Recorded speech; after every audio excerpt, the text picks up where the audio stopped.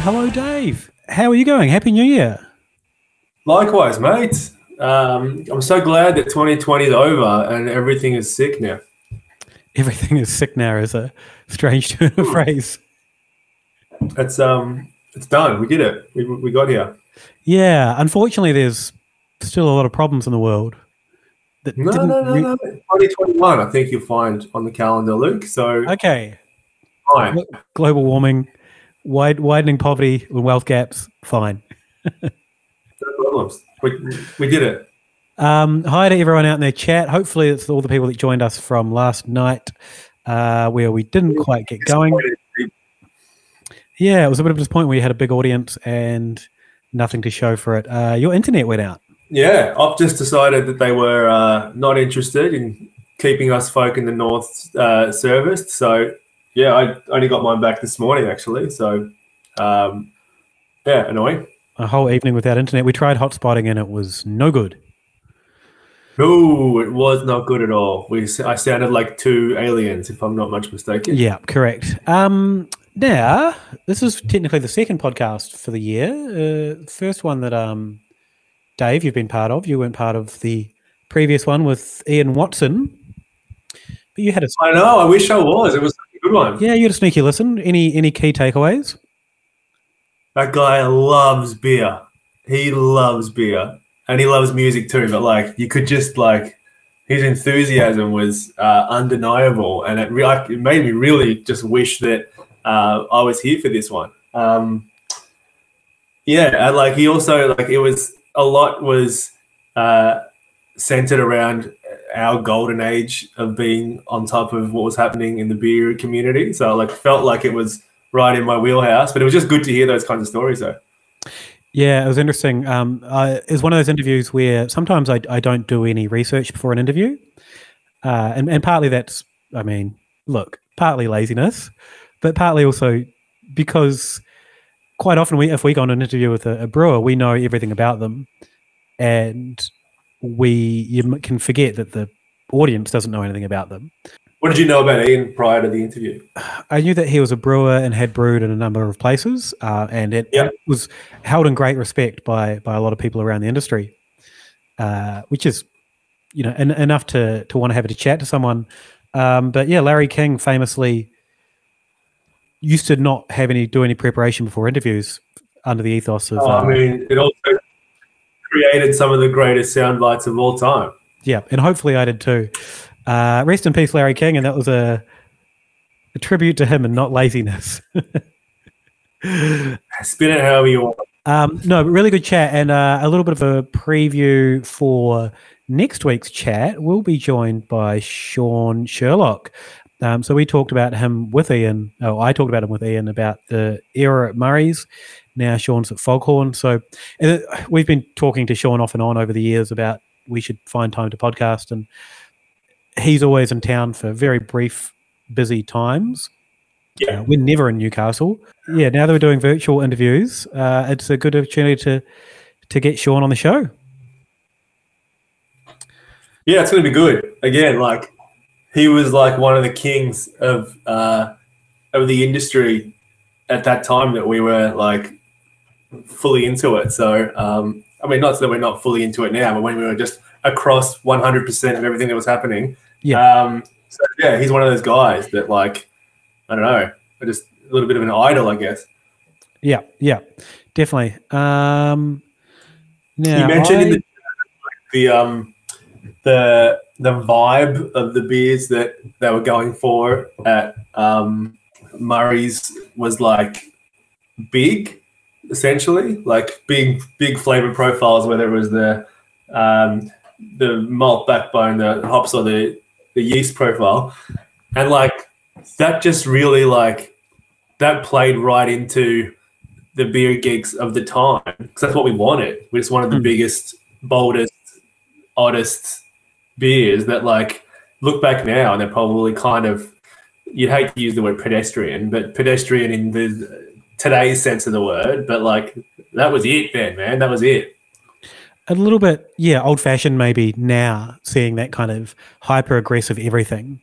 Whereas now, if someone does that, it's kind of a one-off as a nod to that time, which is only Yeah. 5-6 years ago now. I think it was. That's monster time though. Yeah. Yeah, I think it was 2016, end of 2016, when I wrote about the first kind of milkshake beers that were coming out, or hazy beers, sorry. And there was, I think, 4 or 5 in Australia, and that was November 2016. That seems like it's longer ago than I would have thought anyway. Actually, so yeah, and that was super early on. There was now there's 5 or 6 in every tap room. Yeah, there are tap rooms that have 10. I mean, the Range tap room probably has, probably 10 on tap. Yeah, I go to Carwin Cellars and try to find a clean West Coast IPA, and at the moment, actually, a few people are doing them as one-offs, but gee, it's like trying to find a dry needle in a hazy haystack doing that. Yeah. But yeah, there have been some good ones. I was actually going to talk about one, but I might leave that a little bit later. It might be the same one that I've got noted down. So excellent. We'll see. Now, I did want to talk about, we've got Craig Williams in the chat. I don't want to dwell on it too much. Craig's former director of Gabs. Good to see you still want to get involved in the beer scene after spending time directing Gabs. I'd be burned on beer after that. But yeah, I'm actually doing a live stream with Bent Spoke on Thursday night. So tune into the Bent Spoke Facebook page. I don't have a link, but if you go over, I think it's Bent Brewers Live or something like that, with Richard Watkins and Steve Jeffers, the founder of Gabs, to kind of unpack all those things. And huge congratulations to Richard Watkins for massive. How good is it? Yeah, it's really cool seeing, for all the cynics out there, and I kind of touched on this in my story that I wrote. It's, this isn't a multinational brewery with, brewing a 5% hazy pale or like a XPA. It's an aggressive IPA that's from someone that's been in the industry and done it, for years when no one cared. So I think we were all like I don't know if many people would have had Crankshaft moving up on their podium. So just to see that sort of like bucked against that trend that people sort of forecasted. It's great to see. Yeah, absolutely. Other than that, I really enjoy Gabs as the list. It's fun to watch things come in, fun to see how people voted. It, for all the criticism that it's a popularity contest and it is. It is a popularity contest. Yeah, the idea. Yeah. And I know that it means a lot for breweries to win and do well, and it can be the centerpiece of marketing for a lot of breweries. As a customer, and as I guess even someone that's highly engaged in the industry, I like to see the list and see what does well. Then moving on. Yeah, exactly. And also it's interesting in the couple of weeks or maybe a month or so leading up to Gabs, how much of that direct marketing you get from who as to how they're trying to push their beers, whether they want you to angle a particular one or just fish for something or go really hard at a specific order or whatever. It's it's an interesting thing to keep an eye on. I tuned into Triple M radio for the first time, I think, in my life. Oh, yeah, you must be going a couple of hairs in your chest. Oh, it's brutal stuff, isn't it? It's not good at all. That music. Sorry, was it like talkback or music? It was some sort of afternoon show. It was mostly music, I think. Right. Okay. But I wanted to hear the ad they were playing for Gabs, the Mick Malloy one. Yeah. Have a beer with Malloy ad. What was the? Yeah, I think you sent me a screenshot of that, but I don't really know what the gist of the ad was. What was the angle? Basically, so Mick Malloy is one of many investors in Brick Lane, and he pictures it. And there's a lot of sound bites of him saying, "Vote for my brewery. This is my brewery. Mick's got a brewery," which is kind of true, but also not really true. Yeah. And then have a beer with Mick.com.au, I think was the website, and you go there and it's got a vote for these beers in this order thing. I get again, I get the marketing. I get why you do it. I don't know if I love that aspect of it. I think that's a bit,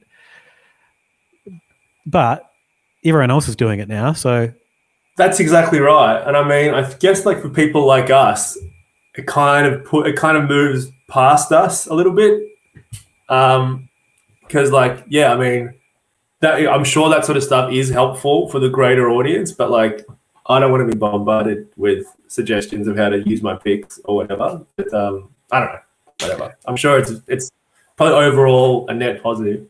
It's funny. People always say, as a criticism, none of my picks, none of the beers I voted for got in the top 10 even. It's like, I think every year I don't think I've had any in there. I vote for the dumbest beers, or not the dumbest, but like, I think back of the 5 that I've gone, oh yeah, that was a really good moment with that beer. I reckon 1 year, what's the Mountain Goat Summer Ale history been like? I think it was 30-ish for a while. And it didn't crack top 10? No, I don't think so. Well, in that case, I probably wouldn't have had anything in my in the top 10 either. I mean, speaking of Brick Lane, I voted for Brick Lane Draft. Genuinely love that beer. I think that is a interesting beer. Yeah, like we were fortunate enough to get. I think we might have talked about it on the show and privately, but like, luckily enough, we got given. What did we get? A case of that? Yeah, given to us, which is very generous. But it gives you the chance to, like, I enjoyed the first one I had, but I loved the 7th one and the 8th one. It's like it's a little bit interesting. It takes a few to like get it's a pretty complex lager for a down the line lager. So yeah, it takes a couple of goes to fully appreciate it, I reckon. I reckon every time I had it, I paused and I had a moment and went, damn, that's good. Like there's a really nice, interesting bitterness right at the front that just kind of, it's enough to snap you out of, I'm drinking their kind of, attempt to sell slab beer. The other characteristic of that beer that does that is the aroma. It's quite floral. It's quite floral yeasty, and that's kind of like really each time you like go near it, if you're not expecting it, you're like, oh, that's right. This is kind of interesting. Hey, speaking of interesting beers, he thinks that the campaigning actually influences votes, or it just reminds people of beer they liked. Now, I reckon it does the latter, resulting in the former. Does that make any sense? Stretch that out a bit. Oh, I think that it reminds people of beers that they liked, and then that is a trigger to go, oh yeah, that is good. Actually, I'm gonna jump on it because there's inevitably a link for the voting page. Yeah, I did like that. I'm probably more impetus to submit a vote, I reckon. One of the interesting things, and I haven't had the time to actually look at it, is someone pointed out a lot of breweries are kind of grouped together in their beers. I think Capital Brewing, their beers kind of all landed in a bit of a similar place. And someone suggested looking at what they campaigned for in what order and seeing if that's mirrored in the list. I don't know. I mean, there's a couple of things at play. People say, it's just whatever's popular in Dan Murphy's, but there are so many beers in Dan Murphy's that don't make the list. Definitely. And also, if you want to talk about Dan Murphy's, whoever is responsible, like Crankshaft is always, or their bent spoke beers in general are always among the freshest ones on the shelf. So if you can get through enough beer and maintain your supply lines like that, then, I mean, if you can get your beer in someone's hand and it's in good condition, then they're probably going to pick it up again. And the other thing is, if you can motivate your audience to get out and vote for you, then you're doing something right. Definitely. A lot of these breweries aren't doing, like, they're doing campaigns to their audience. People aren't seeing a Bent Spoke Instagram, which they were all over my Instagram. I didn't vote for them. As much as I love that beer, it's not what I voted for this year. But if I didn't know what Bent Spoke was and that came from Instagram, I'm not going to go and then vote for it. Yeah, I wonder what they're going for with the psychology of it. It's an interesting sort of study. Couple of points here. Judd says it's hard to imagine what the average, only kind of engaged beer drinker sees.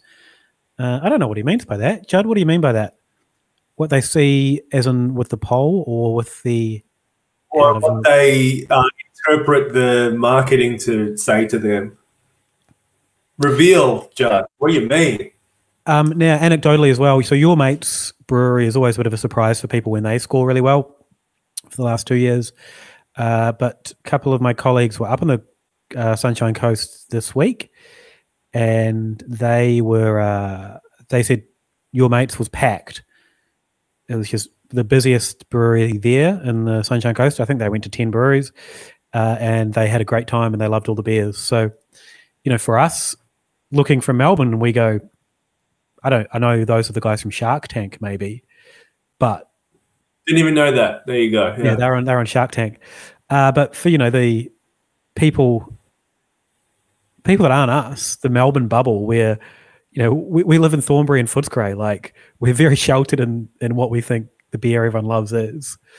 So it's kind of cool that there are these audiences that aren't, the Good Beer Week audience, the audience that we've grown up with over the last decade, that are really influential. Exactly. So Judd's asking in terms of what advertising and marketing. So the average punter, I guess, seeing the bent spoke marketing. But I'm assuming the average punter sees the Mick Malloy. That's right. One of my coworkers said that it wasn't just Mick Malloy talking about it. It was some rugby player from New Zealand, which was quite offensive to me because that rugby player is Dan Carter, All Black legend. You should put some respect on his name. He's not just some rugby player. Where was your friend from? Oh, it was one of my coworkers said that. Yeah, from Melbourne? Yeah. They don't know Dan Carter here. I want to move on from Gabs because I'm going to be talking about it a bunch on Thursday night, and I don't want to blow up Richard's show as well. Just a couple of comments. Sam Smalley says Mountain Culture will be in it next year and hopefully go all right. It'll be interesting to see. I don't know if they do the volume just yet, or if they do, even within their beers, people have different opinions. I'm sure the ones that we'd vote for, Dave, would be a lot different to, what other people would vote for with Mountain Culture. Martin's going to be number 3 next year, I think. The Martin? Yeah. We'll see how you go. And Dave Cloughton says 5 Queensland beers, 6 if you include Pacific Ale in the top 10. Do we think more Queensland people voted, or were those beers more national enough to get interstate votes? I think it's probably a mixture. I think Ballistic are pretty national. Black Hops are pretty national. I think they're a pretty engaged demographic too. So people that they love the Queensland brands, and they'll probably do what they can to help them out. So yeah, I agree. People are passionate about those brands in particular, and I can't see negatives in that. That's absolute positives for me. When people, and especially people, turn down their nose at craft beer being an inner city Melbourne hipster drink is still a cliche you see bandied round, and it's kind of proving that it's not. Definitely, it's definitely the case. I mean, wandering around to see a packed Your Mates brewery is probably not a bad example of that. Same thing with I mean, it's maybe a bit different because there's not that much else around, but who is it up in Cairns? Why am I blanking? Hemingway's, yeah. That's like the spot. That's the spot in Port Douglas. I don't know what the Cairns look like. I assume that goes all right too, but the Port Douglas one is so good. I love Hemingway's, and their beers are great. They popped up in the top 100, I think, once. Yeah, a couple of years ago, maybe. And as breweries go, they deserve it because they make really good beer, and it's a great spot to drink a beer. The food there wasn't so flash when I visited, but I think it was. Yeah, it was good, but it's I don't know. It's like, I think anywhere in Port Douglas, you don't really get a bang for your buck there. But It's expensive, yeah. Yeah. But I just want to shout out the beer that I'm drinking, Dave. You're drinking SodaStream? Correct. Nice and fizzy. Level, if you don't mind, yeah. Nice. I've got a Hargraves Hill triple. I like that a lot. Yeah, it's really nice. It's very easy drinking for 8.6%. Shout out to Hargraves Hill for dropping those ones around. Their West Coast IPA was glorious too. Speaking of, I voted for them as well in the Hottest 100. For that one? No, the Fruitopia, the mango lassi cinnamon. Oh, yeah, of course. You really enjoyed that, didn't you? Yeah, such a good beer. All right, I'm going to cross Gabs Bants off our list, Dave. We're done. Tune in on Thursday night to the Bent Spoke Live on Facebook for more. What time? Yeah, it's a good question. I thought you might have had it sorted. Never mind. Yeah, no, it'll be in my diary somewhere. I think it's 6 o'clock, but yeah, Bent Spoke on Facebook. You can find that. I'm going to shift gears heaps, Dave. Have you heard about this coup in Myanmar? Yeah, Aung San Suu Kyi taken. Yeah, a bit of a genocide went down in Myanmar over the last few years as well. And this hasn't really been talked about. And look, I'm not going to comment too much about it, but Karen, the owner of Lion, has been criticised quite roundly by international aid organisations and international watchdogs for their involvement in this. So they have a strong partnership with the Myanmar military in two of the breweries there.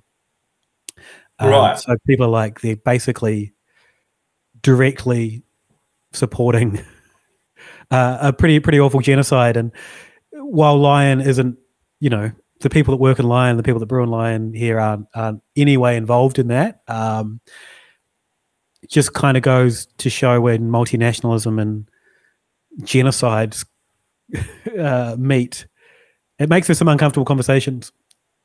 Definitely. And I mean, it puts a lot of people that would otherwise have no idea about that in some pretty uncomfortable positions.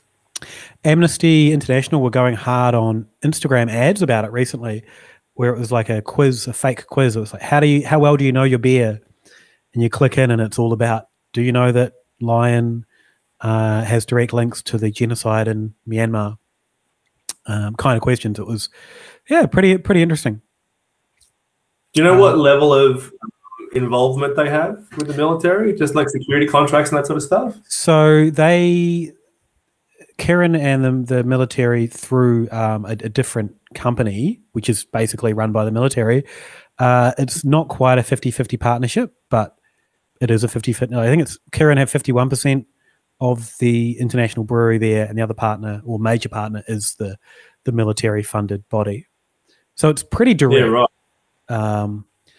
Less than ideal, and no one's really talked about it in Australian media. And I think, I'm certainly not equipped to give too much in-depth statements on it, or I just sort of tweeted the facts about it the other day and got zero response from anyone here. So big. You should do it on Hypothetical Institute, and that way you'll get the ball really rolling on that one. Not really a conspiracy. Time to move the needle, but Hypothetical Institute. It's certainly in the wheelhouse. It's not really a conspiracy when it's just kind of, this is what's happening. I just mean use that platform, dude. You're wasting it here. That is true. Now, you mentioned, Dave, that you wanted to talk about West Coast IPA. I just want to talk. I've got like a list of beers that I want to talk about. What was the West Coast? You know what? Like the only way that I document beers these days is I just text you just what the name of the beer is, essentially, and that's the only really way that I know what's going on. But that range West Coast IPA that I had recently was so good. It was like a real West Coast IPA. I mean, like exactly what I was looking for. I keep finding a few these days, and I had a Hawker's one that was pretty good, but I think they might have called it like a double West Coast IPA or whatever. So it was very big, and in that realm, it was pretty good, but like it didn't have that like bitterness and dryness that the Ranger one had, which I thoroughly enjoyed. I had the Mr. Banks DDH West Coast the other day. Really enjoyed it. Really fun. It's called that. Oh, Green Light, or it's in a big green can. It's hard to keep track of his names these days. Exactly. It's the current one out. It was on tap, and I wasn't going to have another beer, and the tap list changed as I was looking on my phone. You know how you order on your phone everywhere these days, and that came up, and I was like, "Ooh, let's get one of these." Must. Really, really enjoyable. But speaking of those two, I had the Range Mr. Banks Lager collab. This was a little bit ago. Didn't really do anything for me. Didn't work? Nah, unfortunately. I saw people really liked it online, but I didn't find any. Vibe. Yeah. Do you know what the vibe was? It was just like a hoppy lager. Yeah, okay. It didn't have that delicious crispness and, what I'd expect. It was brewed at Range and not Mr. Banks, and I really like Mr. Banks's lagers, so I wonder if they switched it around, it might be a better one. But if we're going to touch on the lagers briefly, that Deeds Czech Pilsner, yeah, that one really made me pleased. Yeah, did you try that one? I haven't tried it, no. I haven't had a Deeds beer for a while, actually. Get it, definitely. Nazdravi Lager, I think I've called it. It is, it's proper. Excellent. You want to hear about the best West Coast IPA I've had in a long time? Obviously. It's one that we've talked about before, I'm sure. Stomping Ground Hop Stomper. Just evergreen. Had it on tap at Stomping Ground 2 or 3 weeks ago. Just blew me away with how good that was. Yeah, it's amazing fresh, but another testament to the work they're doing there is you can get a slightly older can somewhere and it still tastes really, really good. So yeah, that's a perennial, I think. Judd agrees. He loved that Pilsner. Excellent. Judd has good taste. A couple of other beers that I want to mention, Dave, is, have you heard of they did really well in the Indies, Loophole Brewing? No, talk to me. So I've had a few tins of them now, and every time I've had one, I've had a few of the variations.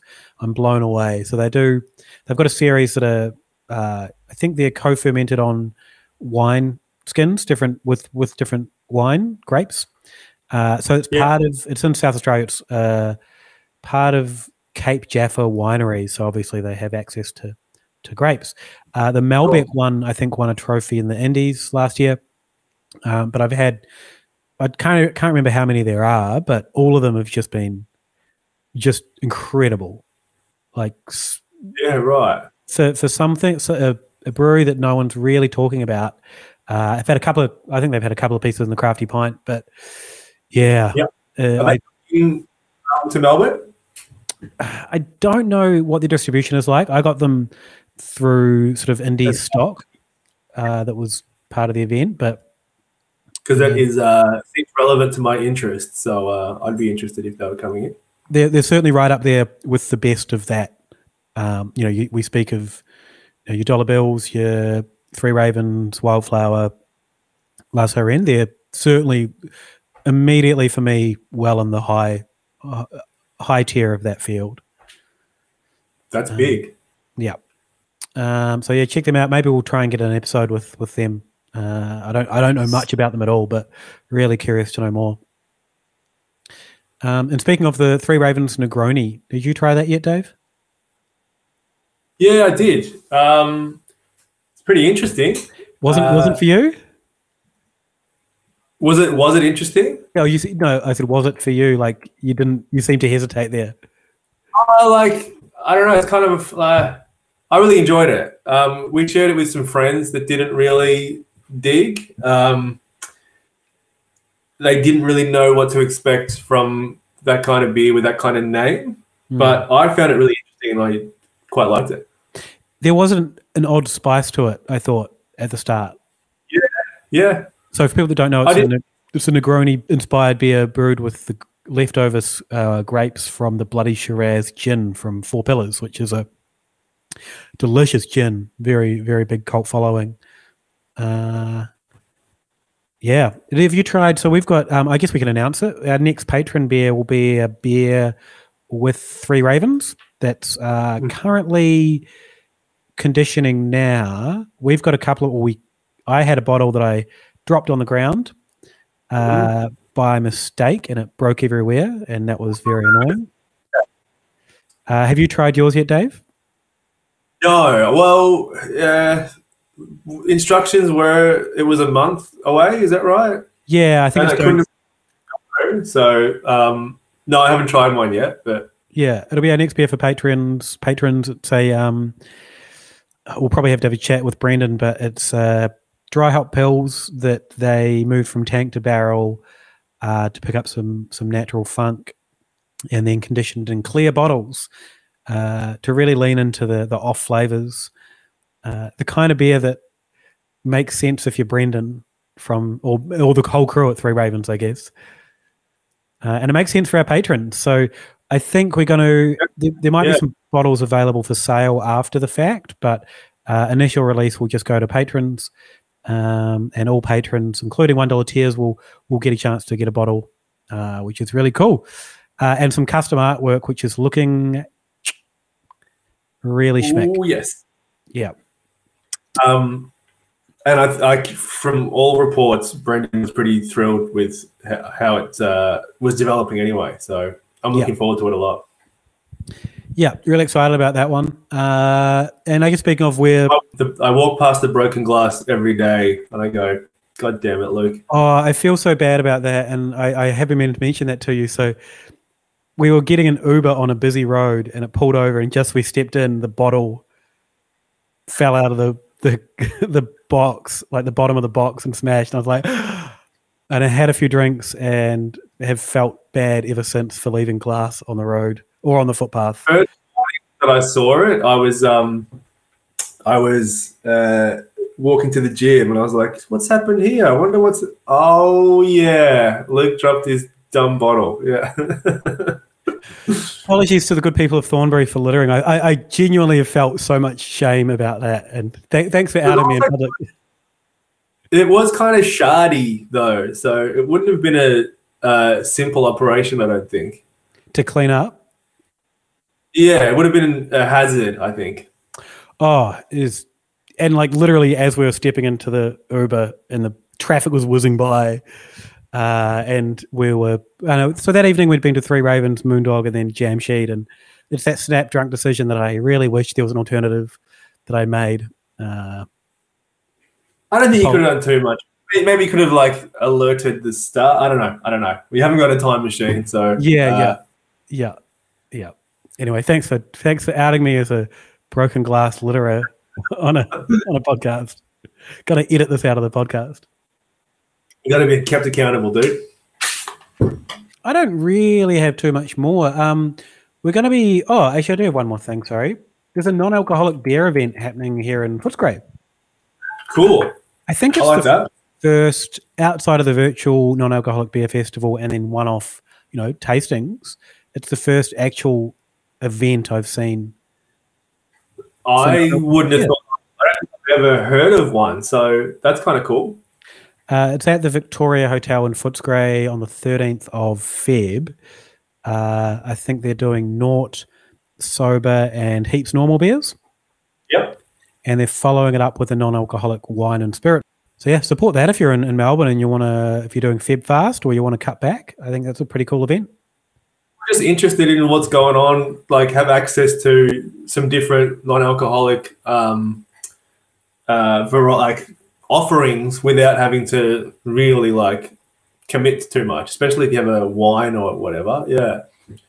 Yeah, I think it's a good way to do it. Like when you're getting into craft beer and going, if I go to an event, I can try a whole bunch. That's a pretty cool way to do it. A beer event you can drive to. Joel's now hit the nail on the head. There you go. Last time I was there, I noted they had maybe 5 or 6 non-alcoholic beers on the menu already. So yeah, really cool. Really good stuff. The other thing is we're slightly tweaking the Patreon. We're going to be simplifying things and making a somewhat of a change, just because it's quite unwieldy for me to manage, and I feel like we're not giving all the things that we could be to the patrons. So outside of the beer that we're currently releasing and the previous one we're doing, we're going to start looking at making things all streamlined for the supporters to get a little bit of extra. Speaking of Gabs, the supporters would have, a few of them got on board with the Gabs sweep that we did. You missed out on that, Dave. You didn't get your picks in time. No, I was away with no reception. I mean, I could have done it a long time before that, but it got the best of me, so missed out. That's cool. We're going to look at doing more things like that. Fun, community-based things. It doesn't always have to be a beer, and the beers that we do have coming up are great, but yeah, let's have a bit more fun. And this is probably the last call for patrons that didn't get their dollar bill beers yet. Please email me, luke@aleofatime.com, because I've got 2 boxes worth left over, and they can't live here forever. They'll get drunk. And if other patrons want to jump on board or get another bottle, just let me know, and we'll see if we can do that for you guys, because they shouldn't live in my house forever. How's that? Sure. Yeah. As much as I want to drink them because they're delicious. Have you had yours yet? Yeah, I did actually. It was really good. Yeah, as much as it developed, it really put me back at the brewery, and it's got all the elements of what we tasted when we were blending it, and then just a little tweak here and there of complexity. It's great. Any beer that takes you back to tasting barrels in a barrel room has got to be. Definitely. I think that's it. What time are we at? We're all right. Just a tick under over 40 minutes. Shout out to Bigsy. Those dollar bill beers are awesome. Bigsy got, what did you get? 5 of them, I think. Hopefully he's got a couple left. We'll be back next Monday with Sean Sherlock from Foghorn Brewing. It's exciting. I'm really looking forward to that one. Going to be a ripper. Yep, for sure. 8:30 p.m. If you are listening to this on the podcast, you can join us there on the YouTube. If you look up, it's on my social media, but go to Beer Together on YouTube, subscribe, hit the bell, all that stuff. Let's be honest too, it's probably going to be 8:34 p.m. or something like that. You got to, I mean, when have you ever seen I'm really looking forward to seeing this band, and you turn up and they start right on the dot? Good point. We sort of are. Yeah, you're right. The only artist I've ever seen do that is Jay Retard, rest in peace. He started on time, no banter, just banged out his songs, down tools, walked through the crowd, don't see him again. Perfect. In hindsight, he was probably going to score drugs because he died of a drug overdose soon after, but good show. Dark way to finish. Yeah. Dave, if people want to get in touch with you, what do they do? Send me an email, I reckon. David@aleofatime.com. That's fun. I like getting those little Gmail alerts. That's pretty good, isn't it? Yeah, I love it. Who doesn't? It's like getting a letter when you actually get a proper email these days. You get me, Luke@aleofatime.com. Hypothetical Institute in your podcast apps for conspiracy stuff. You must be going nuts at the moment. We joke about this. It's so hard to do because so much out there that you can't possibly capture it all. We're just competing with the New York Times and CNN for conspiracy news now. True, yeah. There's no fun anymore when, it's just reality. So we've done a couple of throwback classic ones. We did Shakespeare is not a real person last week. So if you want to learn about why Shakespeare... What's the most compelling argument for that? That Francis Bacon was actually Shakespeare, and Shakespeare was just a front this whole time. And then we're doing a UFO one this week, so dipping into some classics to avoid the crossover with CNN. There could be some UFO gear on CNN, you never know. Who knows in 2021. Dave, really good to chat to you. Thanks for everyone for joining us in the chat. It's great seeing all the people that joined us during the lockdown for the first kind of phase of this, joining us in the chat. It's been really fun. And hopefully we see you all next week. Cheers, everyone. See you Monday.